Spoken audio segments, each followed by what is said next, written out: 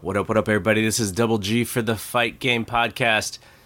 John, what an interesting week it was for WWE. Talk about the highs and lows of what a company can go through. And I think the thing that is on the top of my mind, and we're not only going to talk about WWE, there's tons of stuff to talk about, but I kind of wanted to lead off with, we had hinted last week when we did our show that there was something going on in Saudi Arabia. What we were hinting at was basically that the talent couldn't get home outside of Vince, Brock, Heyman, I think Flair, Hogan. Outside of those guys, everyone else was sort of stranded. And the story, we didn't really know what the story was. And I think there's a couple different versions. WWE wants you to believe that there was some mechanical failures with the planes, and I think the folks who want to toe the company line, I would say, are saying that, and then there are others who are a little bit more frustrated and don't really believe that to be the case. Whatever it is, it was like a low of lows, and then all of a sudden, their creative just voila, like magic. They had two. I'm not going to count Raw. I didn't watch it because I heard bad feedback about it, but SmackDown and NXT last night, it's like there was like a syringe of creativity was just exploded into those two shows. So WWE is both the GOAT and the hero this week when it comes to wrestling. Yeah, it's been a wild ride. I'm surprised to hear that feedback about Raw. I thought Raw was pretty good, actually. And actually, I've never been like a quick 3 hours. It's the first time I've said that in a long time about that show. The only thing I didn't like was that crowd was just, you couldn't do anything to get a reaction out of them. And they put on a good show. It's just one of those crowds that seemed to be just like sitting on their hands, or maybe the sound was low. I don't know. It just wasn't. They weren't really reacting. They didn't look like they were reacting. But no, Raw was fun. Yeah, creative's been fun. I'm enjoying this and. Well, if you want to compare, one of the things that you can compare are the main events from Raw and SmackDown, right? Mm-hmm. SmackDown was awesome. Like, if you ask me what's my favorite style of professional wrestling, I could point to that match with Adam Cole and Daniel Bryan and say, what they just did right there, that is the style of wrestling that I love. And then, fast forward to Monday, and Adam Cole and Seth Rollins didn't have quite as good of a match, and and whatever. But I think you can look at those two things and go, okay, when you pull back on all the bells and whistles and just do a good wrestling show, you had SmackDown, and then when you bring the bells and whistles back, and you kind of have to do whatever you have to do for 3 hours, then you have Raw. So I'm not even saying Raw was bad, because again, I didn't watch it, but the feedback that I got was SmackDown was so much better than Raw. And I said, okay, well, I watched the correct show then. That's the one that I watched. Yeah, SmackDown definitely was better. I think it's just easier to watch because it's 1 hour less, right? But for me, this Raw, when I wasn't really going to watch it, honestly. If it wasn't for SmackDown, like SmackDown was so good, I'm like, oh man, oh shit, now I gotta tune in to see what they're gonna follow up with, and I like what they follow up with. They kept the NXT people strong and continue on with that, so that was nice to see. So I guess the creative building towards Survivor Series, in a sense, because of everything that happened in Saudi Arabia, maybe by luck, by happenstance, whatever you want to say, by being ready, by Triple H, sort of understanding the moment and the opportunity for his brand to be on Fox, which is the biggest of all the wrestling shows. SmackDown, is seen by the most viewers of all of these wrestling shows. He was ready. His guys were ready. His women were ready. And, some of this is luck. They are now closing in on AEW when it comes to ratings. It was the closest difference in the ratings was this past Wednesday. And I know some people were predicting that NXT was going to beat AEW, and I didn't think they were going to beat them. but I thought it was going to be close. I didn't think it was going to be this close. Talk about winning the ratings battle. Actually, it's not even the ratings battle. It's the overall audience battle by just the thinnest of differences. And, even when it comes to the 18 to 49 demographic, NXT's was up, AEW's was slightly down. It's the closest that they've ever been. So, obviously, WWE utilizing the TV that they do have to help this third brand. But again, it was like out of desperation in a sense, because they didn't have a show for Friday based on mechanical failures or Vince getting in a pissing contest with the Prince, whatever the actual story is. They luck into this thing, and my question to you is, do you think they're going to be able to keep up the momentum? Because my fear, I'll tell you what my fear is that Vince looks at these numbers and goes, this is great, gets his hands dirty a little bit more, and then, we kind of don't have what we just had for this last week.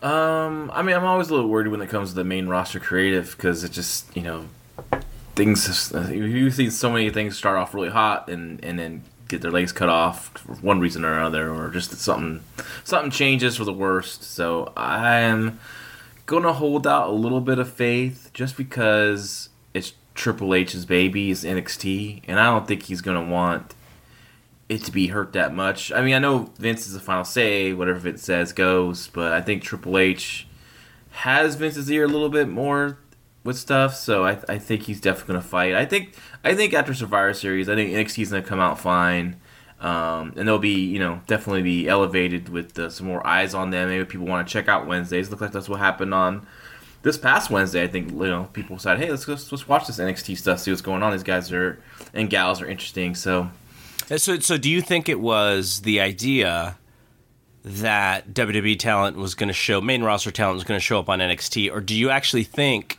AJ Styles going to NXT was the reason for the extra viewers? Because I'm kind of WWE doesn't, they don't market, very much in advance, and so after Raw, I'm trying to remember when I knew that they were going to show up on NXT, because I wonder if people thought there was going to be more than just the OC, because based on the TVs, it's NXT. There's like a crew of those guys, and I wonder if people thought, well, a crew of WWE's guys are going to get some revenge, but it was just those three guys, and I do wonder if what the reason was. Was it those three guys? Was it the idea of more? Or was it just the fact that people think the shows are all of a sudden hot because of this? Like, I am interested to see, what was the reason for the rise in the ratings? I think it's just a continuous thread of the storyline. I think people were generally interested from Friday to Monday with this NXT storyline, where it's going to go, and they probably wanted to see what was going to happen on the NXT show. What will the rebuttal from the main roster be? And I liked what they did on NXT, and I liked the idea it wasn't like a million people from the main roster showing up at NXT. I think he kind of got people here. And I think the OC was a perfect group to kind of start this stuff off with. And if you are right, and you may very well be right, because I also thought the same thing, just the continuity of an actual storyline that plays out over three shows, this is also what WWE is terrible at, which is keeping the continuity. They're the king of starting and stopping something and then not explaining it and just hoping that people forget it because they're not doing it anymore. So that is also my biggest worry, which is we have this week of TV, and then I know they're traveling. They actually are, I think, Europe, right? Yeah, and I don't know if it's this week. I think it's maybe. No, it is this week's, because they filmed 205 Live matches at Full Sail this week during NXT. Okay, because I know. So SmackDown will be on a little bit of a delay, but Raw is going to be on a big time delay. Yeah. So maybe that helps the case, in a sense, because they actually have to tape it in advance and they can produce the hell out of it. But I do fear that the thing that they're not good at is what the fans may be wanting, which is some continuity, which is synergy between all three brands, which is remembering what happened on TV 2 weeks ago and following up on it. That's the stuff that they're really, really bad at right now. So I hope that, I'm interested. I probably will never really get back to watching Raw just because it's not easy for me to do, but I'm watching NXT. I can pop in on SmackDown on the weekends, get that quickly. So I'm intrigued, for this week for sure. But as we talked about last week when I was talking about the Lesnar and Cain Velasquez thing, where I just feel like, man, if I set my expectations too high, I just feel like they're going to let me down. And hopefully this isn't the case. Hopefully they really do something here. But also, because I'm so cynical about them right now, the other thing that I fear is like, okay, what happens post Survivor Series? Like, what can they do to keep the synergy going and keep guys on the different brands? Like, maybe this draft thing, maybe it's like the wrong thing to do. Like, maybe that was like such a silly idea. And maybe the real idea is everybody's on every show, or at least they can be on every show, because the fans, seem to be into the idea that, oh, well, maybe someone's going to show up on NXT. Oh, maybe one of the NXT guys is going to show up on Raw. And it almost feels like we're, 2 or 3 weeks in of this roster split, and it already feels antiquated to me. It feels like that's the way that they've always done it, and they need to do it kind of how they're doing it right now. Yeah, it'd be interesting to see what happens in Survivor Series. I'm kind of hoping that things kind of go back to where NXT's doing its own thing, and you got SmackDown and Raw doing their own thing. I'm a little worried about keep mixing the NXT crew with the main roster for so long, because then I think then you're gonna get stuff where you're gonna beat people and they shouldn't be beaten at this time, so I'm a little worried about that. Well, they've already done that, right? Like NXT, the main event went to a non-finish. Like they're already thinking about that. Well, yeah, you don't want to finish this first match, no way. That I had no problem with the non-finish. It wasn't about the finish of that match. It was about what was going to happen afterwards and lead up to what's next. And they did a really good job with that. No, yeah, I know, but what I'm saying is it's already on their mind, right? Because doing a non-finish isn't necessarily something that they never do, but when the other shows trying to do all finishes, it does stand out when they did a non-finish. Like, I agree with you. I thought it was the right thing to do as well. But when I'm watching the show, I actually rewound it like 2 minutes because I was like, did I miss like what the decision was? Like, did they announce anything, or did guys just run in and nobody said anything? Like, so I was actually trying to figure out what happened, and actually went to read our buddy Chris Aiken's report on F4W, because he had written the report, and I was like, I need to read this. I need to make sure I understand what happened here. But you can only, I guess to your point, you can only do that so many times before the crowd just gets like, okay, like this is getting lame. Yeah, you can't go to that well too often. But I thought, since NXT rarely does non-finishes like that, at least since the USA run, they haven't. It made perfect sense here, and people weren't thinking about the non-finish; they were thinking about the ending of the night, which was great. There's a lot of layers involved in it. Yeah. Okay, so we technically have 3 matches for the Survivor Series. Right now, it's Brock Lesnar against Rey Mysterio. It is Becky Lynch versus Bayley versus Shayna Baszler. And it is the Viking Raiders versus the Revival versus the Undisputed Era for the Tag Team Championship. Actually, none of the belts are on the line, but all the champions are facing each other. Yeah. And then on the night before, we have TakeOver War Games. And right now we only have 2 War Games matches, the women's match and the men's match. What did you think about the fact that Shayna's girls are not in the match at all. I didn't even really think about it because Shayna's not in this match. She's actually, or no, she is in the match. So she is in the War Games match, and her cohorts are not in this match with her. Instead, it's Io Shirai, Bianca Belair, and then someone to be announced. I just feel like she's got a crew. Why is her crew not in this match with her? Yeah, I thought so too. I thought that was interesting. I know Shayna's doing a really good job on social media, saying like why use all my resources when I can, it's 6-on-4 to be compared to like 4-on-4, right? Yeah, so but they can't get in the cage unless someone drops the key or something. It was a little weird, the 4 Horsemen not in there, maybe, but I'm okay with it because who's on her team? She has a really good team. So, and it's going to be a really fun match. It's going to be a fun show. I'm looking forward to Takeover. Takeover's always good, though. So do you think because she is in the match the night before, and then she's also going to be on Survivor Series, like War Games is the ultimate feud ender or whatever, it's a brutal match, and then she's just going to go the next show on the next night and have a 3-way.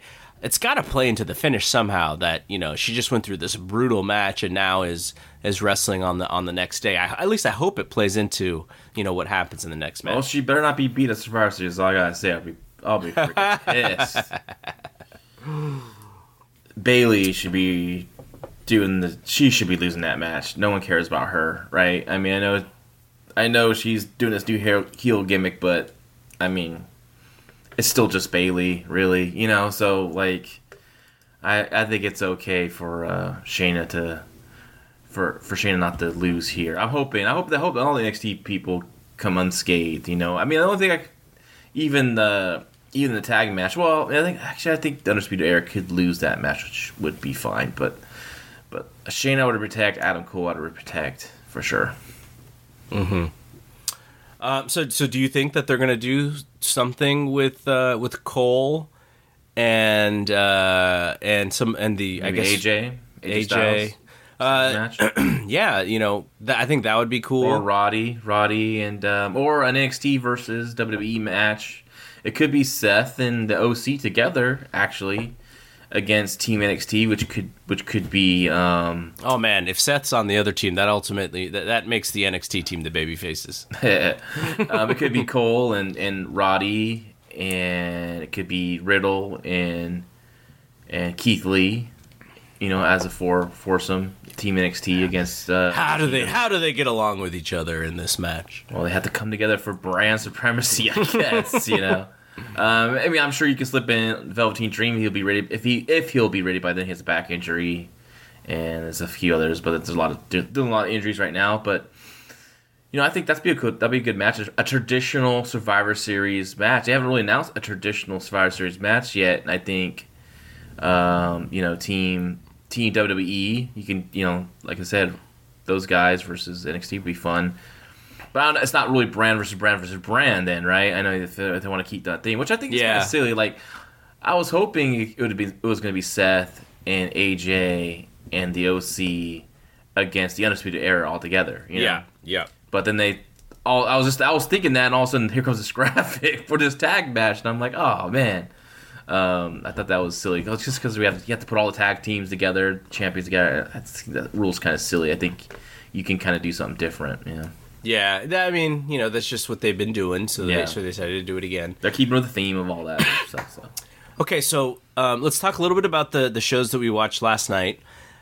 The most interesting thing to me is that, not to say that AEW got a little bit too big for their britches, because I don't think they did, but what I think that they're doing, which is interesting, is they are studying rating patterns so much, and then they're trying to counterbalance some of the stuff that we've talked about, which is the promos and the video packages, because there was a little bit more of that stuff on this show and less worried about, action. Now, from a pacing standpoint, mixing all of those three, Cody's promo, the Omega and Moxley video, the Jericho video with the wrestling. I thought it was maybe the best paced show that they've done so far. The best balanced show is maybe the better way to say it. And NXT is just kind of like you said, maybe last week or the week before, they're just kind of doing their own thing now. They're not even really worried about, going past 2 commercial breaks, which they did in the very first match. And it drove me nuts because you got to see so little of that match and so many commercials. But they're just doing their thing, and I don't know how much they are really watching NXT or watching what the commercials are like, or what the commercials mean for the ratings and all that stuff. But I just think that AEW is still learning, they're still experimenting, they're still figuring it out.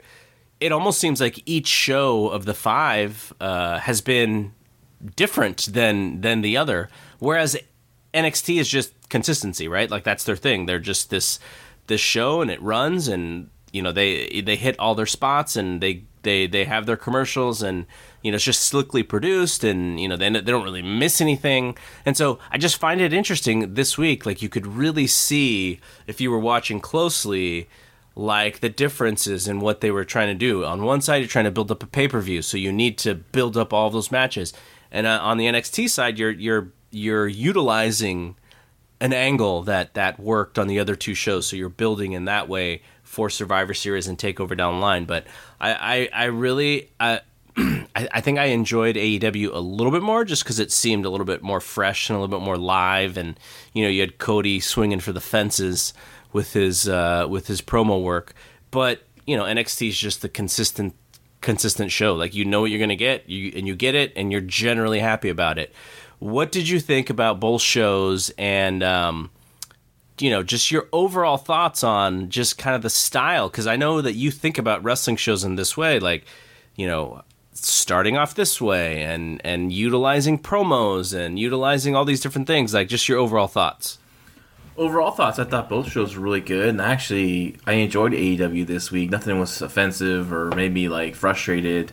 It was not even the private party match. Come on. It was actually their best match I've seen them have. It's like they actually built the stuff more, didn't get out of hand. There was some stuff, but I'm not going to harp on it this week on this. All the same stuff I talked about before. No, I like the AEW show overall. I mean, I got frustrated. One time I did get frustrated, and that was the opener. But for the rest of the flow of the show, I thought it was really well done. I enjoyed the promo. The Cody promo was freaking awesome. Both shows had moments that I didn't like. I didn't like on the NXT side. I thought, Hector Garza, Angel Garza, and Tony Nese was like 2 to 3 minutes too long. I thought it hit its peak where they should have went home, and the crowd was hot, and then they just kept going and going and going. And same thing with AEW, the same thing. Like Trent and Pac did the same thing. Well, Trent, that finish was just all screwed up. Oh yeah, the ref blew the finish.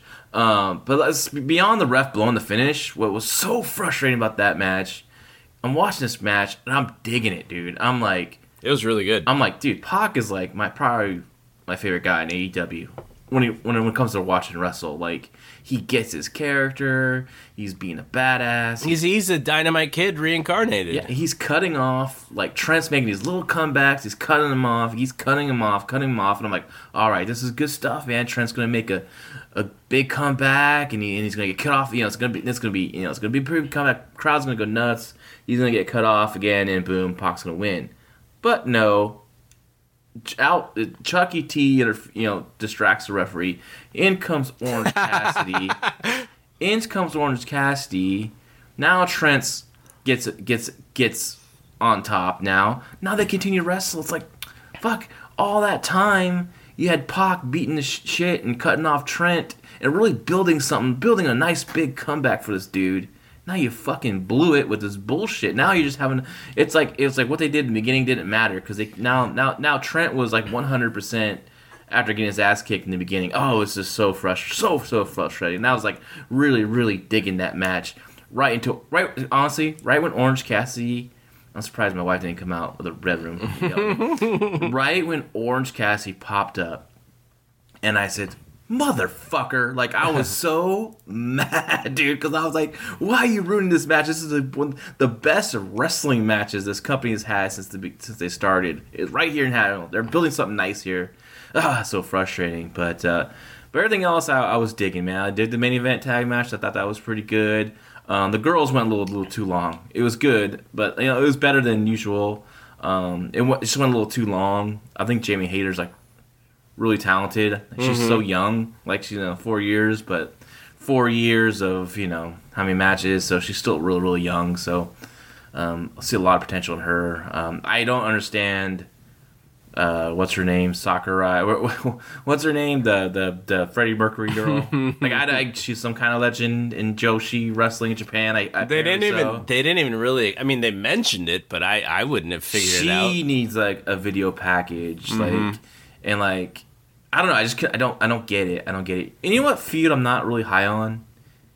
Kenny Omega and Moxley, because I don't know who's the heel in Baby in this feud. I mean, I know Omega's a babyface, but like, why do I hate Moxley? And why do you want to take out Omega? Like, what is your issue with him? I think it's because, at least from what I understand, they were supposed to have the match.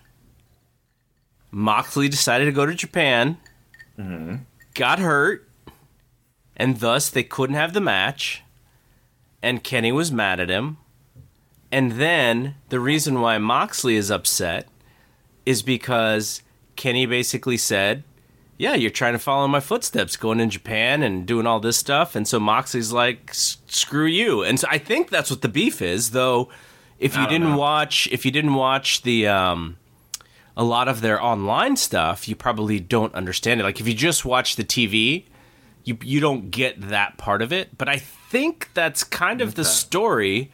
But again, it's not something that they've explained very well. Yeah. And neither of them has done, like, I know Moxley did a promo, I think, last week, but Kenny hasn't done that, like, that real promo. And maybe they knew better than to have him try to follow Cody's promo. But still, that's what I was waiting for. Was like, okay, Kenny needs to tell us why this is so important, and why they're trying to kill each other with these weapons. Exactly. I was like, I don't get it. I don't get this program. The program I do care about is the freaking main event, which that is what you need. That's the most important match of your show. Okay, what'd you think of the stip? I'm cool with the stip. I like the odds, and do you think Cody wins this one? I don't think so. Like at first I thought, oh man, they just telegraphed him winning, and then I thought, no, they're smarter than that, so he's not going to win. But they also have a really smart audience who's going to expect them to, really live up to the stipulation. And how long can you do it? And maybe they have a really great idea as far as. Do you think this crowd would really care if they didn't live up to the stipulation? I think the crowd is. I mean, they're popping for shin kicks for Orange Cassidy. Do you really think they're really fucking hate on the promotion? They've Cody all of a sudden challenged for the title in May. I don't. I think they'd be really frustrated because if Cody goes back on his word, what it is just a WWE angle, and that's what this fan base hates the most. Is anything that is sort of talking down to them like WWE does. And so I think they would be really frustrated. If you look at our Facebook thread that was in our group, and we were all kind of talking about this, and I think guys were like, you know what? If Cody stays away for a year and then Jericho begs him into the match, then I'll be fine with it. But no one said, you know what? They could do the match next month and I'll be totally fine. Like they were really they expected AEW to really hold up this stipulation as much as they possibly can. Yeah, well, I mean, I hope they do. I mean, I hope they don't, not forever if he loses. I think he should eventually get a title shot. I mean, he is the most over babyface in the company. I think he should definitely win it sometime down the line. I don't even think he needs to beat Jericho. You could do a thing where Cody can never beat Jericho in any kind of match, tag match, 6-man tag match, whatever. And then finally, maybe Omega beats Jericho. And maybe it's just never have a title shot. It's not like as long as Jericho's champion, right? Yeah, I thought he should have said, like, I will never challenge you for the title. Yeah. But he did say, I will never challenge for the title again. So that's interesting. Because I was thinking, like, maybe if, Omega beats Jericho, that kind of, voids, Cody. Now he's free to go after the championship, right? And then maybe... Cody eventually gets him some kind of stuff with Omega, and he eventually beats Omega for the big championship winning he's been dreaming about, since he was a kid, like his father. Mm-hmm. And then now his first challenger is the guy he can never beat, and that's Chris Jericho. I mean, if we go back into the archives of him challenging for an NWA stuff, or Dusty challenging for NWA titles. There's got to be a storyline that they're copying here for 2019. Jerry Lawler's done it. Lex Luger had that stipulation. Starrcade '88, never supposed to get a championship match again. Well, guess what? He got one in... Because Sting got hurt? Yeah, because he got one in 90. Might have got this one in 89. Actually, he did get an 89, actually, because he did a loop with Flair in December or November at that 89. They're doing, matches. So, I mean, it's one of those stips that will... I think they'll hold it for a long time, and then they'll have a good reason for him to challenge for the title. All right, let's dig into these Full Gear matches, but I will say the part of the NXT show that I kind of was just like, are you guys trying to kill me here, is...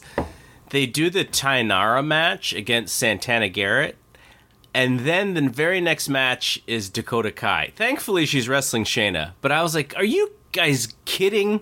You're going to go Tainara and Dakota Kai back to back? Like, how? Like, I wanted to change the channel right then and there, but it was like 6:30 in the morning, and I was not watching anything live. It's funny how you're talking about Tainara's, is actually Santana Garrett, who's I thought was pretty bad in that match. I think Tainara's actually improved. And Dakota Kai had her best match she's ever had in WWE. Well, I mean, she's wrestling Shayna, which made it 100 times better, but I just see her. And then they did the whole thing where Rhea Ripley chooses Mia Yim instead of Dakota Kai. Yep. And I'm like, that's the decision I would have made too. That makes perfect sense to me. What do you think's up with that? I don't know. I'm not exactly sure, but... Yeah, I think the whole Tainara-Santana Garrett match was just... Because the whole focus of that match was like, who's Shayna and these girls going to pick, right, for their fourth partner. And I think they wanted, like, could it be Tainara that Shayna will pick, right? A Judico and all that kind of stuff. So they kind of like... I think Mara was kind of like teasing that. It's not going to be her. But, like, I just think that was like a little... Just kind of keep people thinking, like, oh, okay, maybe it's going to be this girl. And then, yeah, it was funny. I didn't think they would follow up with a second women's match right after. That kind of surprised me. Honestly, I thought they would throw something else. I thought they should have thrown a Cameron Grimes squash in there, in between. Mm-hmm. They could have shaved off some minutes off, like I said, Neeson and Garza, and that would have been fine. But yeah, that shocked me too. But to my surprise, that Shayna Dakota Kai match was really, really good. And but you know what? Not to say that I don't like it, I get it, but Shayna goes to SmackDown and just whips everyone's ass in front of her. But she tagged Bayley from behind, though. Sure, but she is the badass of all badasses, right? I would have loved to see her win in like a minute and a half. Yeah, but that's not the story though. With Dakota and her, definitely this is definitely a then have big match. Yeah, no, I get it, but it's like you're trying to tell two different stories at the same time, and in order to tell the story, you take away from your top person, which whatever. But I just what do we have our eye on as far as the prize? Maybe Dakota Kai is going to become this huge star, and I'm just going to be way wrong. But, I think the idea of the match is not. It wasn't that Shayna needs to be dominant and destroy her. Shayna was dominant in the match. She was definitely messing her up and playing with her and toying with her and abusing her. But the idea is like to get over Dakota Kai as this heart, right? Show her how she keeps fighting back. Eventually, she gets caught. She gets choked out, and then we have sympathy on her. Then she gets passed up to be a team member. And so honestly, like this whole match in post that little segment with Rhea and Dakota Kai not picking her was actually interested me. I'm like, okay, now what's Dakota Kai going to do? Is she going to heel? Mm-hmm. So I'm curious. At least I'm curious about the character now than before. All right, let's look at this Full Gear show. We have Joey Janela against Shawn Spears. I'm not a big Janela fan either, but what'd you think? I mean, Shawn Spears had a pretty dope shirt. He's this anti-garbage wrestler, right? Yeah. And so I think it's a nice way to get this audience to dislike you, right? I mean, he's basically, Tully is his manager, but he's really like Jim Cornette's like hired hand, right? Like that's what the character is. And I thought that was really brilliant. Now, if he loses to Janela, then shit, I'm going to be frustrated. But I think when you give that contrast, I can dig the Janela thing because I understand the Spears thing and they're actually being smart about and they're recognizing the difference in the styles and that maybe not all of your fans are for the Janela style. I don't like it, but a lot of people do, and so I can't say that he's not over. Match? No, it's just a regular match. We're talking about frustrating of matches like that. You're talking about how Shayna maybe should have destroyed Dakota Kai. Like, first of all, Shawn Spears should have beat the piss out of Brandon Cutler, right? That match shouldn't have gone long. I thought so too. And then I see Joey Janela run out, and know what frustrated about that whole segment, the whole thing? Where in the hell is Darby Allin? Don't give me AEW Dark. Don't give me that, because we're talking about casual audience viewers. We're talking about getting over new stars to this new fan base, right? You're trying to get this new fan base, get these new stars. You have them in a match with Chris Jericho in a main event position. Some people loved the match, some people didn't like the match, but I enjoyed it for the most part. I thought Darby did a great job of getting himself over. I like the kid. He's unique. He's different. He's a good athlete. He has something about him. And he hasn't been on TV since. Mm-hmm. And that is so frustrating to me. Like, this should be Darby Allin versus Shawn Spears, and Darby Allin should get a big win on pay-per-view. Like, why are you wasting so much time in Joey Janela, who I just think is, he's a okay guy, I guess, on your show, but he's mostly a job guy to me. So, like, I don't know, Darby has main event potential, where Joey Janela is just a guy you have on the show, unfortunately. I mean, you can also say, and I think this is more because of his tag team partner, but, we haven't seen Jungle Boy either. Well, I mean, that I'm giving a pass on that because Luchasaurus is hurt, and they had big plans for this tag team, and they're getting over so well, so I think they're kind of just laying low with him for a while until Luchasaurus gets back on his feet, and they can make a run for, a tag team title shot, because they're a fun team. I want to see how long that team's going to last, because I still think, Jungle Boy should be a singles eventually, and Luchasaurus probably should go heel eventually, because, they need some heels in that damn company. So the tag team championship match is a 3-way. The Lucha Brothers versus SoCal Uncensored versus Private Party. And my guess is that these guys are just going to go nuts and maybe even open the show. And this is the kind of the match for, the crowd to kind of get into a lot of crazy spots and a lot of dives for no reason and a lot of no selling. That's probably going to drive you nuts. No, I don't. For 3-ways, I don't mind it. I don't really mind it for 3-ways, because that's in a sense, a 3-way is geared to a lot of action, right? So I'm okay with this. Actually, I was kind of disappointed it's going to be a three-way. I was like, oh, now we're just kind of forcing a three-way on us, right? Yeah. The bronze medal winners. But yeah, this is a perfect show to open the show up with. Definitely, pay-per-view. You want to throw these guys out there to go nuts and just get the crowd just super hyped, and the crowd will be hot. And then we have Riho against Sakura. So it's kind of weird that she's the one who's facing Riho, because I feel like you said, that we don't really know her at all. I think this is just Kenny Omega is giving a bone to someone he respects, right? And and so he's just giving her the first shot just out of respect thing. But I also think the goal is to have the best possible match that you can have with Riho, because they are very familiar with each other, right? Mm-hmm. Like there's definitely. So, but it'd be nice to have some more like a more of a like. I think was it Ross or Shivani, maybe just it was Excalibur. So did you notice the sound on the commentator is low when it comes to AEW?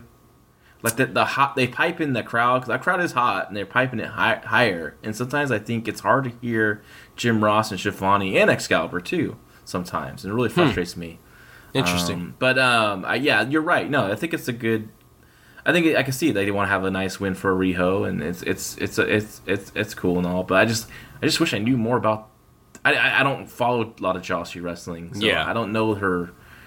What makes her such a legend? I know she trained a lot of girls, but what to do?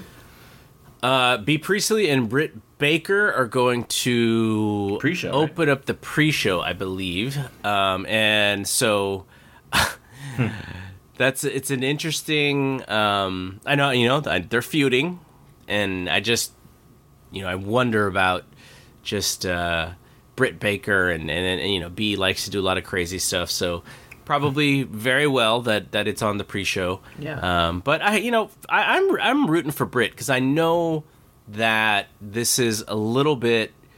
Being on TV and, being sort of thrust as one of the faces of this women's division, because she's a very impressive person with her job, and she's got a great look, and, her boyfriend is a fantastic wrestler. And so there's a lot of pressure on her to do well, and I feel for her. I'm pulling for her, even if I think, she's probably a little bit in over her head. I do want to see her do well, because I think from the total package perspective, I think she's got a lot of things going for her, and hopefully she can, just continue to get better, because that's kind of the way that it works with AEW. Is all these people who are a little bit green, they kind of have to grow up on TV, which is not always the easiest thing to do. Yeah, and I just hope she doesn't get hurt in this match with B. Priestley. So she's known to be a little dangerous. Then we have Adam Page and Pac. Pac has already beat him, so I wonder what the booking is here, because like you said, Pac has been fantastic. He's maybe I guess I won't say that he's the best guy right now in the company, but he's pretty much on fire right now. Yeah, no, he's my favorite to watch when it comes to wrestling. I think he just lays it out really well, and he tells a good story in his matches, and I like how he could do all this amazing stuff, but he doesn't do it because he's a heel. Like, instead of just doing it because he can, like, he's a heel, so he pulls back on a lot of the flying, but then he can pull out those athletic moves when need be. So I'm looking forward to it. Should be good. Should be a good match. The Bucks against Santana and Ortiz, which should be pretty good. I know you think Santana and Ortiz are really overrated. But still, they're in a big. They're in the big group. They're in the four horsemen of AEW, the inner circle. So, they're in a good situation for them. And I think not to say that the Bucks are cold, but they have definitely taken a back seat to a lot of other stuff. And I would love to see them have kind of that show out match here with these guys.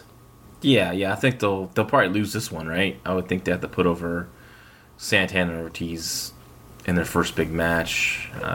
Yeah, I mean, this match will be a Young Bucks match. That's what they hire these guys to have these kind of matches with them, and they complement each other's style. So, like, I mean, if you're into the Young Bucks style of wrestling and tag team wrestling, this is definitely a match for you. And then Jericho and Cody. I don't know what else there is to say other than I wonder if Virgil or Soul Train Jones joins the Inner Circle. Is it the 3 judges? Yeah, they went away from it. I don't know what happened. Yeah, because I was thinking they're going to do judges. I think one has to be MJF, right? I haven't watched the Countdown special, so maybe I don't know if they announced it there, but I know they did the Countdown special on YouTube, so that's up there. But it seems like they went away from it, and I would actually not be bothered if they did, because it didn't really make sense to me. But then, it's a big mistake for them to announce something and then go against it so quickly. Yeah, well, sometimes wrestling companies do that. But if they do, I kind of just thought, like, okay, this could be maybe not the MJF heel turn, but something leading into it, though, if he's a judge. I mean, what's the reason to have the judges? It's not like these guys have gone to a 60-minute draw yet. Exactly, it's stupid. Yeah, it's not like going on Broadway all these times, and then finally there's like either no time limit or now you're having judges, and then it was always kind of silly, but to do the judges. But it worked in '88 with Sting and Flair, right? Even though you had a Playboy Bunny and a that's what I was hoping. Eddie Haskell was going to be the surprise judge here. So who would it be now? Like, who would be the? Who's the Eddie Haskell? Who's the Eddie Haskell? Is it the kid that plays on Goldberg's? Big Tasty. I was gonna say Fred Savage. Oh, yeah, because it's an older show, right? Yeah. Tony Danza. What's the Leave It to Beaver of 1991 or whatever? I don't know. That guy from Step by Step, Cody, the goofball. Oh man, yeah, that's some old one for you. Okay, so and then I guess this is the main event because it's a non-sanctioned lights out match. Lights out. There's nothing will go on your record. This is pointless. We just tell people it's pointless now. I know. I don't. I don't understand, really. Yeah. But I mean, I get lights out if you want no rules. Like, okay, hey, we're washing our hands to it, but like, this won't go on your record. Like, I'm gonna go out there and fucking kill myself and beat the shit out of this guy, possibly get injured and injure him, and I'm not getting any benefit of this. Just seems weird. This is like, see, you can do this if you have the babyface basically saying, look, I don't care about titles, I don't care about records, I literally just want to kick this guy's ass and do it any way possible. It's like Rocky going to Russia to face Drago, and he's like, you know what? It's not for the title, and guess what? I'm not even going to ask for any money for this fight. Like that's where you go, okay, this is lights out non-sanctioned, man. I get it. This is kind of an exhibition, but I mean, I don't understand why. I don't know Kenny Omega's record. I assume he's losing this match, right, to Moxley. I think so. I don't know. Maybe they don't want him to have a losing record. I don't know. It's when you basically write it on your business card that you are going to book better than how wrestling is usually booked right now, and you kind of put that out there, you're also going to be criticized when it doesn't make sense. I mean, no wrestling company is perfect though either, right? And everyone has their moments of like, oh shit, that was kind of a bad choice, or we shouldn't have maybe said that stip or tease that if we're not going to deliver. Sometimes it just happens, and you have to shit happens, like like guys get hurt, you have to backpedal, and it looks kind of weird. So all right, so Yeah, I mean, what is our schedule for this weekend? So I'm trying to make it 5 o'clock to watch the opening of the show because I really want to see this whole pay-per-view. I know. So, but to me, it's going to cause a lot of chaos if I'm going to be gone all night. Just to let some listeners in on what our plans are. So we had bought tickets to go see the New Japan show in San Jose, which is also going to be on New Japan World, and then they made the pay-per-view on the same day. So the idea is that we're going to start the pay-per-view, and we will watch an hour and a half of the pay-per-view, put it on pause, go to the New Japan show, which is probably going to be 2.5 hours to 3 hours, watch the New Japan show live, come back, and then watch the rest of the pay-per-view. When we're going to eat, I'm not exactly sure. Okay, I'm throwing this out there right now. We need to get something and bring it back to the house and watch. We need to eat. I agree, but how is Big Dave Meltzer going to get fast food to bring it home? Like, that's not his style. Give a shit. Give that motherfucker a sourdough jack with curly fries. He's going to eat piss poor that night because I'm God sure it ain't going to be there at 2 o'clock in the morning watching pay-per-view. He might have one of his microwavable meals. There you go. I'm sure he has the Subway sandwiches he's buys for the whole week or something. He's ready to go. So my hope is that after this AEW show's over, that I then don't have to record a podcast, and then I'm up till 3 o'clock in the morning. And Brian's probably like, I hope I don't have to record a podcast. Garrett's gonna just do it. Even though I say I hope I don't do it, I always have a good time doing it. So. Oh man, even late, it feels like. So I'm gonna do my best. Get there at 5 o'clock. Sweeten the wife up. Get there at 5. I do want to see the whole pay-per-view. It's important to me. I'd be like frustrated if I don't watch the whole thing. Then I'm gonna have to stay there and finish it because I'll want to hit replay. But I hope I can kind of get everything in. And now let's talk about this New Japan show next if we can real quick. Yep. I'm not hyped for this. Nope. Right when I saw that card, I went, man, why are we going? Well, here's the thing, right? Is we have had so much fun at the New Japan shows. The second that thing went on sale, I was like, "Hey guys, I'm just gonna buy the tickets and we'll have a good seat."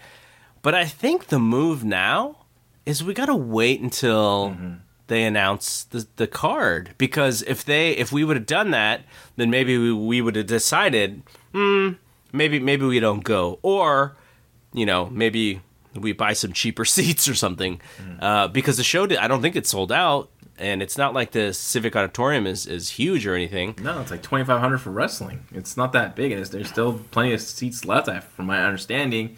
And I was hyped for a short period of time because I'm like, okay, they're going to make this Jushin Liger's last U.S. match. We're going to see it. We're going to be there live. Who did you hope that he was going to wrestle? Anyone but these people in this match. Anyone. Aaron Polo? Aaron Solo, Bailey's husband. Solo, yeah. Polo.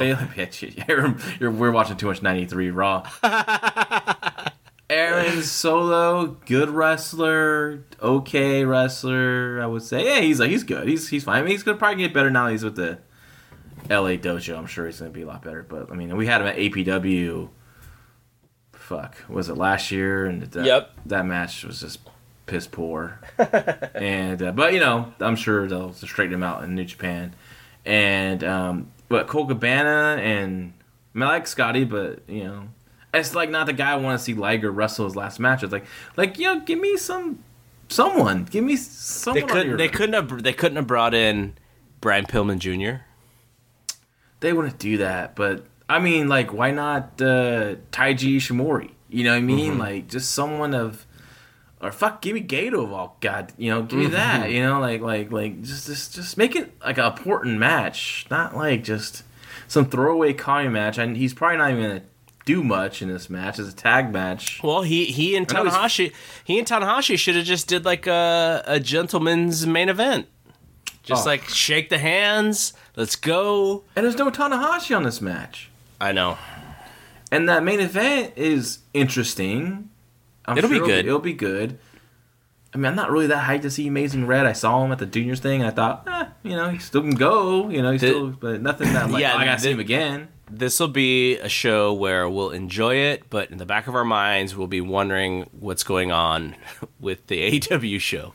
Yeah. I'm definitely more interested in the pay-per-view now, but just and I know you're not able to come because you have prior engagement, but a few of us are going to see Mick Foley on Sunday in San Jose. He's going to be at the San Jose Improv, and I think the theme of his show is the 20th anniversary of his book, his first book, Have a Nice Day, Tale of Blood and Sweat Socks, and he's going to tell stories from that book. So that's also my wrestling. It's a very heavy wrestling weekend for me. It'll be a wrestling weekend that night for me too. My friend David Herrera, a.k.a. Tito Aquino, who I used to manage, is getting married. So, oh, nice. Yeah, it'll be fun. Okay, so let's quickly go through the schedule for this weekend of the stuff we haven't talked about, and then we'll get to our 93 Raw stuff. But let's look at the boxing schedule. So, actually, earlier today, there was a match on DAZN, the finals of the World Series of Boxing, which is what weight were they at? These guys are 118 pounds. Naoya Inoue, the Monster, faced someone who I think a lot of boxing fans, especially if you are of the Filipino descent, are really behind Nonito Donaire. Filipino Flash, and Inoue beat him in a unanimous decision. And I think the story of this fight now the fight. So I wake up at 6:00 to watch NXT because I'm trying to watch it before work, and I'm kind of scrolling through my Twitter feed, and I guess the fight had happened maybe an hour and a half to 2 hours before I'd waken up. And so I'm like, what the hell? This was on DAZN? Like, I had no idea. If I knew it was on DAZN, maybe I wake up a half an hour earlier and watch this fight so that, I could be prepared because I was interested in the fight. I just didn't know when it was on. And so it's on DAZN, and it happens. And the story of the fight is that Donaire, who, is up there in age, and a lot of people think he should, probably should be retired, but this guy, Inoue, is maybe, in some cases, he's the top pound-for-pound guy in boxing. In other, maybe they have him top 5, whatever it is. He's the real deal. I mean, they call him the Monster, and he weighs 118 pounds. So he fights in Japan, and the story after the fight is that he signs with Top Rank so that Bob Arum and company can bring him stateside. He'll be located out of L.A., and they're going to showcase him in the U.S. because they think he can be a little bit of a crossover star. We'll see how big. I think, the pie in the sky is that, he can be maybe a poor man's Manny Pacquiao, but, we'll see. We'll see if he can do that. He's amazing. He's throwing crazy haymakers, and Donaire was hanging in there and showing tons of heart. So that fight happened this morning. I was so mad when I woke up because I was like, how come I didn't get 7 emails from DAZN telling me that this fight was going to be on? So that was the fight this weekend. This week. Last weekend was Canelo and Kovalev, which I watched after the UFC show. And I know you didn't watch it, but I wanted to ask you something about it because... So... The idea behind this fight was, because DAZN is subscription-based, they didn't want to run concurrently with the Nate Diaz and Jorge Masvidal main event, because they're trying to get as many buys as humanly possible in Q4, because they have a great slate for Q4. And so the Ryan Garcia semi-main event ends, and I think we're still in the semi-main event in UFC. So you have the semi-main event, and then you have Diaz and Masvidal still to go. And so Kovalev and Canelo, they just wait.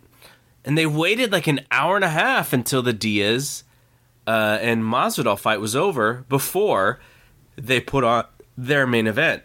And so my question to you is, if you were DAZN, are you waiting for that fight, knowing that there's going to be some crossover buys, or do you just go, what the hell? Why are we waiting for UFC? They should be waiting for us. We're boxing. Mm-hmm. Like, what side do you stand on?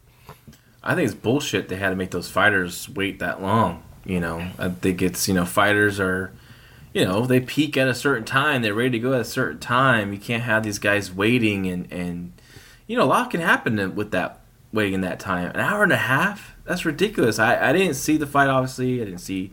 But I saw the feedback on Twitter, and I was just like, man, this poor guys. I would be pissed off. And these poor guys had to stay focused, right? They had to, they had to keep visualizing, but now they're visualizing for an hour and a half. And but if I was DAZN, yeah, just put it on, make people decide, right? I mean, why do that? Now, to DAZN's credit, did it work?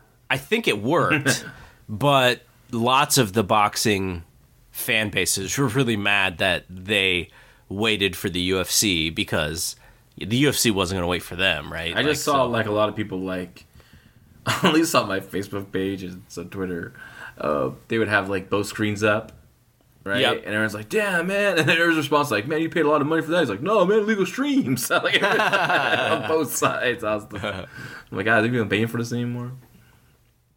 All right, so the boxing schedule for the rest of this week on the 9th, so we're talking Saturday.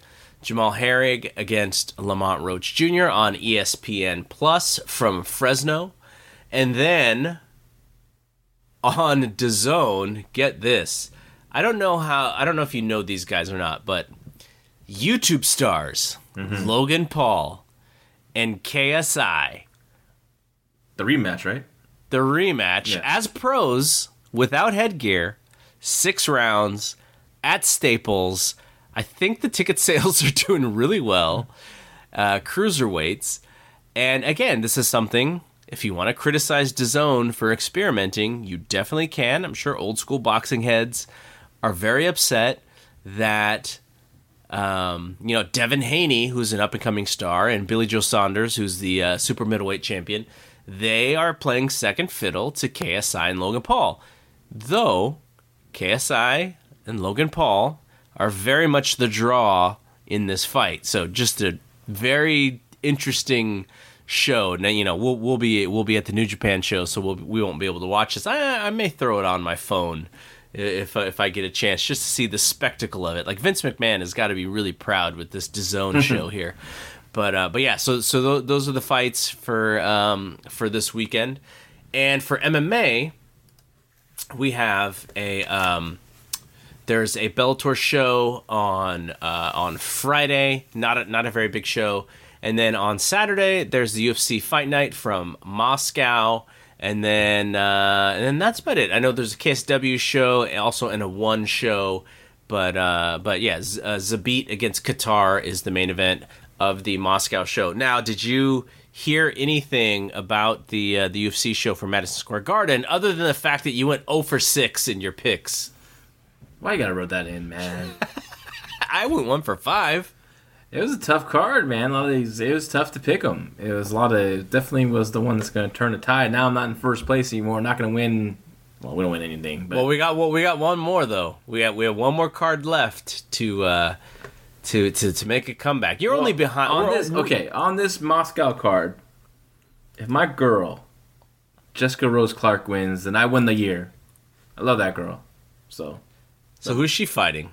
She is fighting. I got up here. Penny, or I'm not even saying that right. Penny Kaizad? Must be from Russia. I don't know. I don't know where she's from, but I hope she wins. She's a cool chick. All right, and then the pro wrestling schedule. We've already talked about the New Japan show and the AEW show. I think there is a GCW show, a Game Changer Wrestling show from LA. Let's see. There's also, I think that's the main show. I know there's some other smaller shows this weekend, but that would be the main show after the AEW show. So AEW's kind of this is their weekend to shine. They're kind of all by themselves. Not a whole lot of competition. Obviously, when you run Saturday night instead of Sunday, you risk just people being out on Saturday. But this is the Saturday is their night to run pay-per-views. So I don't know what their pay-per-view expected buy rate is going to be, but we'll see. We'll see if this Cody stuff is working for the casual fan base like it's working for their hardcore fan base. You couldn't do Jushin Liger versus Rocky Romero. That would have been fun. Dude, that just came to me right now. Like, that's the perfect last match for Jushin Thunder Liger. Give him 15 minutes, man. Yep, I agree. That's better than what they could have done, especially when you're...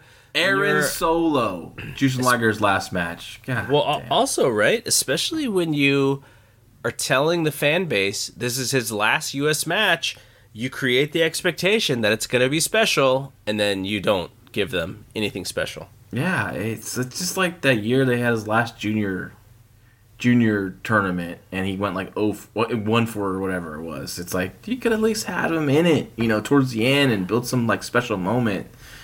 And it's Jushin Thunder Liger. I mean, one of my all-time favorites, but a legitimate legend. We're not talking about, WWE legendary, Medusa. We're talking about legit legend here. Man, you just took a shot at Medusa. I mean, you know how legends is just thrown around a lot. Like Coco Beware, Hall of Famer. Coco Beware. I'm just saying, like, you know what I'm talking about. Not this show. I'm not sorry, Medusa. I love you. You're good. But I'm just saying, like, We're going to talk about Medusa in a little bit. Not that she was on the Raw show, but I do have some old school news from 93 Observers about Medusa. I'm ready to talk about this Raw. So before we talk about it, last week we mentioned that, we're kind of getting close to the end of the year. And what are we going to do after 93 Raw? What are we going to watch starting in January? And we've thrown around some ideas. Some folks on our Facebook group for the Fight Game Podcast Facebook group, they've thrown around some ideas. We've heard ECW. I even threw out Smoky Mountain because someone showed me a playlist of like all the episodes of Smoky Mountain. And but there's lots of different ideas. Someone threw out WCW Saturday Night during the Watts era, and one of my things is like I can't do a 2-hour show. It's got to be an hour. The hour show is so clutch for us to talk about because it's so quick to go through and it's not hard to research. Because or else I would love to rewatch it. I would love to rewatch that stuff, but the hour is, especially with us watching so much wrestling on Wednesday. It's the hour is so good. So Jason Hackholm and I are doing WCW Saturday Night. Well, he does have a podcast now. Shout out to Jason. He does a podcast, and you know what? I wish I knew the title of the podcast because he's doing a podcast about the AEW show. I saw that he I forget who he's doing it with, but let me see if he's tweeted it out anywhere. Oh, it's called All Elite Review Show with Jason Hagholm and Kevin Laramie, and they are doing it for Down the Aisle Wrestling. So if you want to hear the formerly known as the Dirty White Boy, he's doing an AEW review show. Now we're going to be doing Saturday Night because I really want to watch Saturday Night. Give me an excuse to rewatch all that old stuff, man. Please. Oh my God. And look, Jason's show is pretty slick. They it's a video podcast. I'm sure they do the audio version too, but the host is he's got like. He's got a video of himself in front of a mic. He's got his headset on, his jean jacket. And then in the background is a picture of the AEW arena. So it kind of looks like he's like at the arena, but he's not. That's cool. And then Jason's on the other side, but Jason needs a little bit of live video too because he's just a static photo of him dressed very nicely, looking handsome in a suit and and a tie, but he doesn't have the video like the other guy, the side by side. So shout out to those guys and good stuff with doing the podcast. Okay, so we are undecided, though I have a pretty good idea of what I want to do. But if you have any ideas, tweet them at us at Fight Game Media, or on the podcast page, the podcast group. If you have any ideas of what you want us to review. Like I said, I kind of think I know what I want to do, and I think John has bought in, but we're not 100% sure, so keep throwing those ideas out. But we have the November 8th, 1993 episode of Monday Night Raw to talk about. And this show is pretty chaotic, to the point of Vince McMahon taking a bump at the in sort of the main event segment here. So, interesting show. I still think, the leading up to the SummerSlam were some of the really good shows where they just felt like they were on fire, and I don't feel that way anymore leading up to Survivor Series. No, we're limping in. We're limping into the beginning of the year. That's what it seems like to me. They definitely need an infusion of some new talent for sure. So the introduction, the video package is Ludwig Borga facing Scott Steiner. And Vince, knowing that Borga's character is kind of like this, I don't know, he's not a Nazi, but like that's kind of the way that they present him. Vince says that Ludwig Borga is going to try and eliminate Scott Steiner. Not the best usage of words there, Vince. So the show is from a city called Bushkill, Pennsylvania. Not in Poughkeepsie, not in the Manhattan Center. Bushkill, Pennsylvania. Shout out to Bushwick Bill, rest in peace. I mean, nothing to go with it. Well, we know that our buddy Nick was not at this show. No. Hey, this is like, what is Bushkill? What's the population of Bushkill? I don't know. Well, this is the time when they were running these really small buildings. They were having a hard time drawing. So Macho Man is back after his lacerated tongue, and last week Heenan's making fun of him throughout the entire show. Macho is back. The reason he's back, though, is because he can't wait for Crush to come out for his match, because he just wants to jump Crush and create havoc, and Mach is not playing pro wrestler here on this show. He is a scary guy on this show. Like I felt like, man, I did not want to be Crushed tonight. Yeah, and he always plays a great crazy man, right? He's always that loose cannon character. Yeah. I know he tried to do it after Pillman left in WCW, and he did it really well, but not as legendary as Brian Pillman did. But he's always has that like you just never know what Macho's gonna do, and that's what I loved about Macho. He's always so different, unique. It's just nice to see him in a meaningful program right now. Instead of just being a play-by-play guy, which I think is like so under. I don't know why. I know Vince is like, he gets like, oh, you're getting too old. We gotta, retire you from the ring early, but it's like, as Macho proved in WCW, he had a lot of years left in him, quality stuff.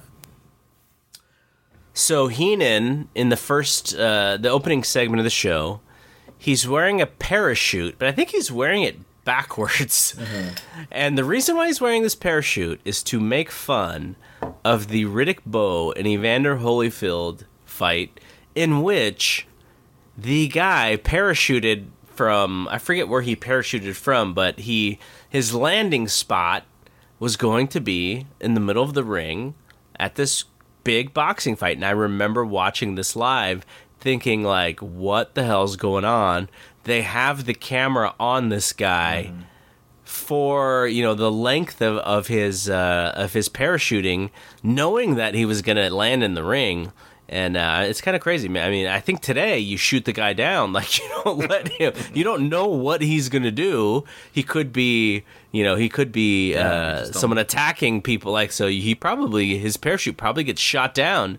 And but no, in this day, he landed in the ring, and then they kind of it wasn't beat the hell out of him. Exactly in the ring, right? Did he like hit the ropes or something? Yeah, I think he hit the rope. Yeah.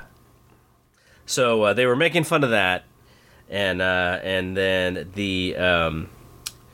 the lamest thing, we mentioned last time about the Shawn Michaels, should he be let back, should he not be let back, give us your $1 to vote.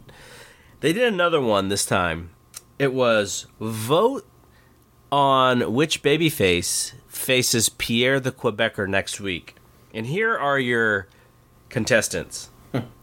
Marty Jannetty, the 1-2-3 Kid, Doink the Clown, or the guy that they built a bus for and spent all this money publicizing all summer long, Lex Luger. Yeah, I'm hoping 1-2-3 Kid gets it. Well, as you can imagine, Lex Luger won. Only 63%, though. Only 63%. Right, you're exactly right. And Vince is he's not even pushing anybody else except for Lex. It's like, he saves Lex for last. The all-American Lex Luger gets all excited for Lex, not as excited for Marty or 1-2-3 Kid or Doink. So was this a shoot? Because 63% sounds like a shoot, right? Or he wanted to make it sound a little more competitive. He said landslide. He still said 63%, which I'm like, wait, so there are other people voted for some of the people on this show, Well, I wondered, okay, let's say that Vince does this in 1986, and he's like, either vote for Hogan, Savannah Jack. Yeah, Savannah Jack, Tito Santana, or SD Jones. And Hogan probably wins 95% to the 5% who wanted Tito to win, right? Like, yeah. Lex only won 63%. So I feel like that had to be real. And also, I felt like, man, I thought Lex was going to win 80% to 10 and 5 and 5. If you want to do the gimmick where you're trying to get some money out of this 900 number, right? Can you just announce the match and then the stipulation be the one you pick? Yeah, Taboo Tuesday. Yeah, like a cage match, chain match, a Johnny Pole on a pole match. I don't know, something. Spin the wheel, make a deal. Yeah, wouldn't that be instead of jerking our chain, we know it's gonna be Lex Luger. Just make it Lex Luger versus Pierre, but a special stipulation.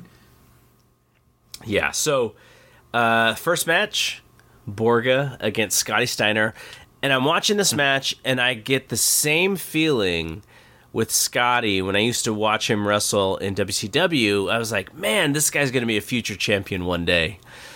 I just like him as a singles wrestler, as a babyface during this time frame. I just thought, he just looked like he was he had everything. I don't know if, actually Ludwig did do something that I thought was impressive, which was he went to the top rope and he did a great flying clothesline from the top rope, and that was about what he could do, because the rest of this match was long Boston Crab spot. They went to some sort of arm submission, and then obviously ends up with Rick coming out, ends up with Jacques coming out, with Pierre coming out. So it did end up in kind of a double disqualification or whatever, but they are setting up Survivor Series. But for that moment, I was like, wow, Ludwig Borga, pretty cool flying clothesline. But that was kind of it for him. Yeah, the match was going good until Ludwig got blown up. He was struggling. He was out of position for a lot of stuff. Again, Scott didn't have the best night either. He came up short on a drop kick. That flying drop kick where he kicked him in the kneecaps.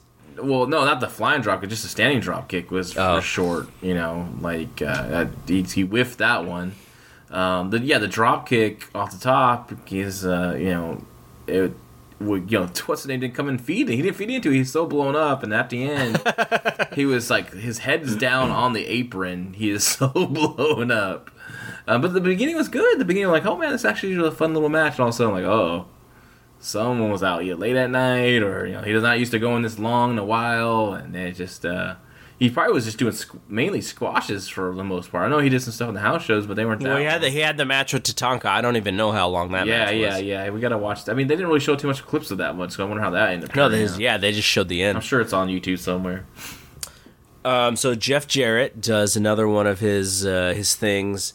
This time it is in front of the Grand Ole Opry, and he says that he calls out a couple of country artists, and he says that, I think he says that they're dead or their career is dead, but he calls out Conway Twitty, and he calls out George Jones, and then he relates either these men or their career. I know George Jones isn't dead, but he relates their careers to being dead to The Undertaker, and he calls out The Undertaker. Not as good as the other two promos. I didn't exactly know where he was trying to go with this one, but at this point, we're 3 promos in. We need to see Double J in the ring. I don't know how many more times that he can do this. Yeah, I think Tony Falk, longtime Memphis wrestler, job guy, did about 1 million gimmicks. He was the limo driver, I believe. Oh, interesting. Yeah. Okay, so next match, after we just see Ludwig Borga, this is like seeing Tainara and Dakota Kai back-to-back for me. Men on a Mission come out next, and they do their squash match. I didn't even catch who the guys were, who they fought. Corey Student. And then there was one other, I don't know who the other guy was. I didn't get the guy's name, but they didn't do a graphic or anything, but I know one was Corey Student because we've seen him before. And I don't know if you should book Corey Student with Mabel. I mean, Mabel's a bit tall, but also very wide, so he's a massive human being.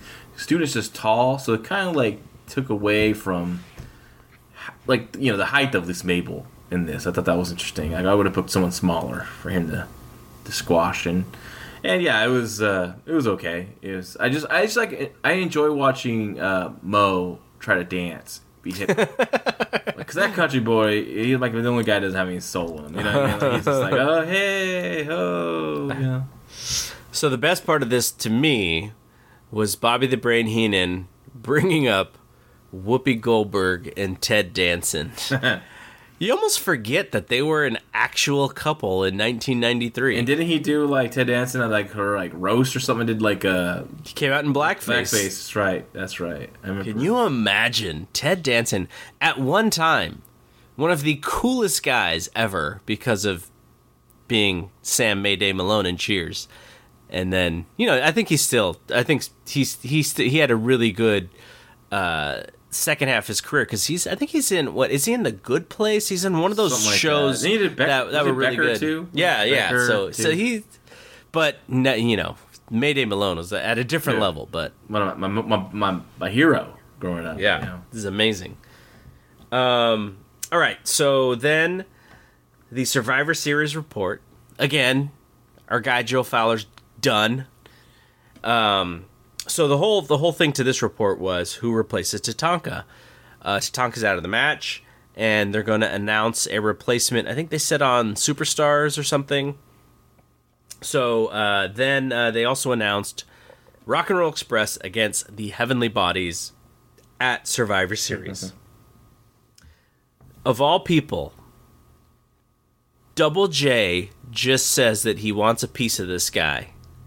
The Undertaker does a commercial for drinking and driving, and he says something to the effect of, you'll be buried and have to rest in peace or something. Of all people, The Undertaker, he is doing drinking and driving commercials. Because if you do that, you're going to end up seeing The Undertaker. It makes sense. Okay, but can't you have another non-serious card? I feel like the Undertaker is this is above. He's above the pay grade of this role. No, he's not. You remember that great commercial of the year? Just say nope to dope. Remember? And he popped up. Yes, this is a spot, man. 1993. Right. He is very into PSAs. You're right. All right. So next match was Rick Martel against John Paul. Yeah, John Paul. worked at like AWA, Memphis. Had a career. He was a decent worker, definitely. I thought he was okay in this match, and Martel obviously gave him a little bit.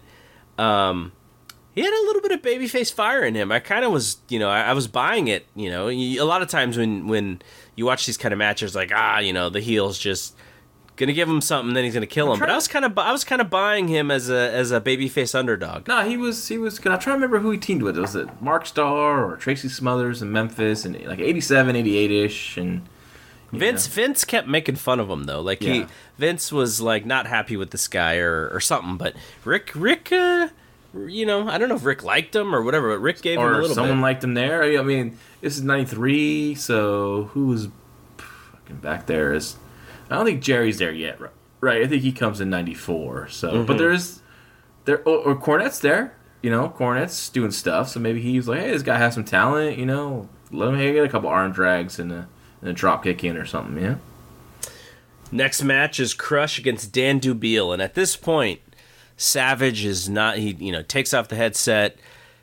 He's like Usain Bolt getting ready to run, the 800 or whatever, the 100, and he's like he's in a stance, like he's ready to go after Crush. He's ready to jump Crush like nobody's business. And Vince is always like, you're an announcer and you'll get in trouble if you do this, and he's like trying to hold Savage back. Crush comes out without music. I didn't hear Crush's music, but somehow Savage knew he was coming out, and Savage dumps Vince on his ass. He just tosses him like, dude, get away from me. This is how pissed off I am.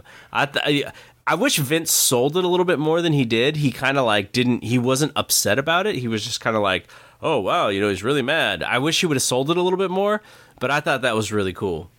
Yeah, no, it was definitely this. I liked it. This is the best part of the show. This is all this craziness and chaos. I thought they should have showed Crush coming out. There's no shot of Crush like making an entrance. It was just all you heard him. He's coming out, and you see, Savage becoming unglued, just like a rabid dog wanting to go after him. So there was like they missed this shot of just Crush coming out. It was weird, very strange. So I'm completely nitpicking here. The only thing that I recognize that wasn't good is Savage is going after Crush. All Fuji wants to do is just like stand there and just make sure that he doesn't get involved whatsoever, because he's the manager, like he's got the flag, and he's an evil manager, and he used to be a wrestler, and he's just standing there as if nothing is happening, like I'm not involved at all. I don't think Fuji at this time in his career is that spry. I don't think he really wanted to do much. And then, they get them apart. They lock Crush in a room. Savage comes back out to do commentary. He's so pissed off.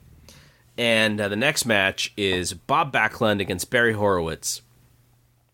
So Crush gets out. He unlocks, or he busts through the door that they locked him in the back, and then Savage just chases him, and so they split them up, and eventually they throw them both out of the building, and then you see them fighting in the outside. Really cool. What happened to Bob Backlund's match? He had a match, they went to commercial, and then they came back, and no match anymore. I was waiting for Vince to say, unfortunately, sorry, we had to cut away from the Bob Backlund Barry Horowitz matchup that you all were waiting to see, and the winner was Bob Backlund with the inside cradle, but he never even mentioned it. Nope. Nope. And I was looking forward to that match, actually. I was like, oh shit, Bob Backlund, Barry Horowitz, this could be good. And then we get the angle, but the angle was good and fun. That was really cool.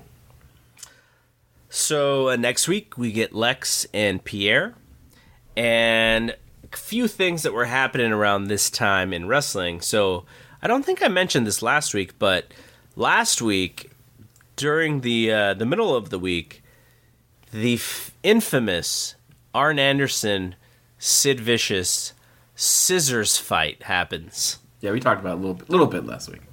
And if you want to hear the full story, we talked about that a lot on the We Want Flair podcast with Rick going up against Big Van Vader. But basically the breakdown is that, is Sid coming back? What do they do with him? He's left them before, and then he's been fired by WWE, and is he valuable? Like, why do you keep dealing with Sid Vicious? Mm-hmm. That's a lot of the story. The Survivor Series preview show is going to be a 2-hour show. The main event is supposed to be Bret Hart against Yokozuna. The reason we saw Backlund on Raw is because Mr. Perfect is off the road, and Big Dave doesn't really know why. He just asked to be off the road for a little bit, and Backlund is his replacement.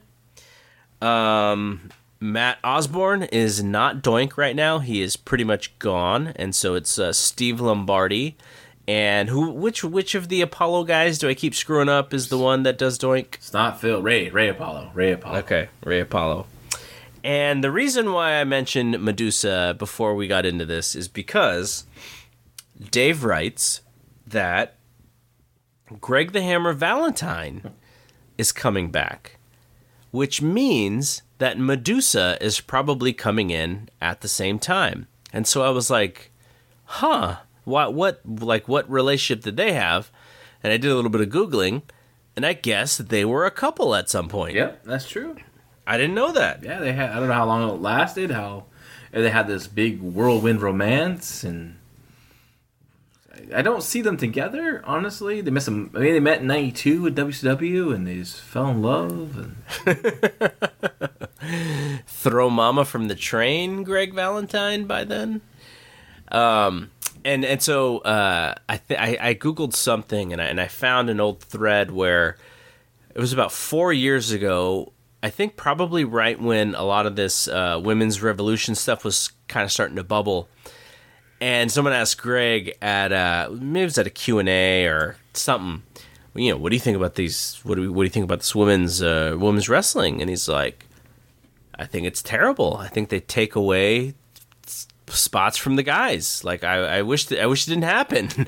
And so then someone asked Medusa, and Medusa was like, she's like, he's just trying to get a job, or he's trying to play a character or something. But someone asked her about her old boyfriend Greg Valentine's comments on women's wrestling in 2015.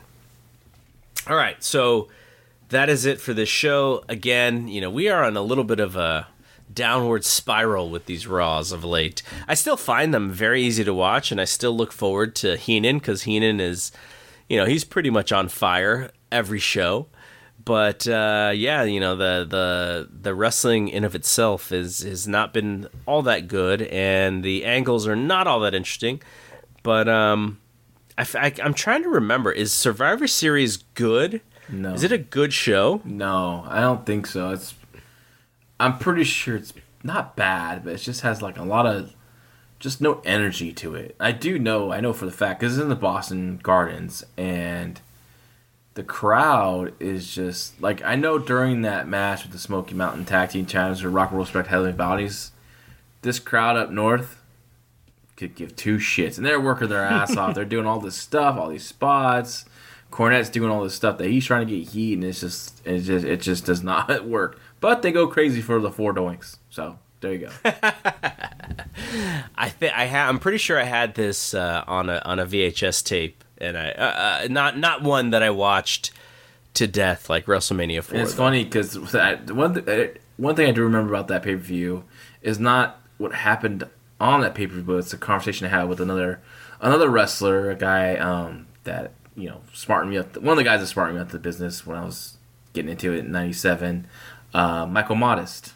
Mm-hmm. And we were talking about wrestling and some, I always talked about the story, like, my dad would always walk in when, Paul Bearer and Undertaker were on the screen, right? Mainly more Paul Bearer than Undertaker. My dad would give me a bunch of hell for watching this. You're still watching this crap? Well, Michael Modest has the same story about Survivor Series '93. Like, here comes the 4 doinks.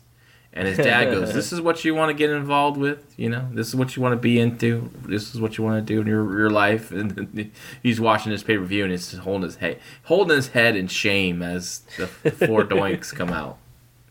That's hilarious. Yeah. So we'll have 2 weeks. We'll have the pay-per-view, and even though, like I said, SummerSlam they felt hot, and Survivor Series they don't feel that hot. I'm still kind of intrigued to watch this show. I mean, it's lessening, week after week, but I'm still looking forward to it. So we'll have we'll get there, and we'll do our watch of Survivor Series as well. But that's it for here. Do you think Medusa went to Greg Valentine in WCW and said, "You know what, Greg, I want to start using the figure 4." And he's like, "Well, let me show you how. I'll show you how you do it." They did it, and they locked eyes, and they just fell in love. that could work. That reminds me of. I'm not trying to explain. I got to talk to Medusa about. Well, she might hate me now because I called her not a legend, but yeah. Yeah, I don't know why you used her of all people. I just came to my head. I don't know, Medusa. Maybe I knew what's going on later with this comment. Even though we call it in the ring here at the Fight Game Podcast. All right, yeah. So we are out of here.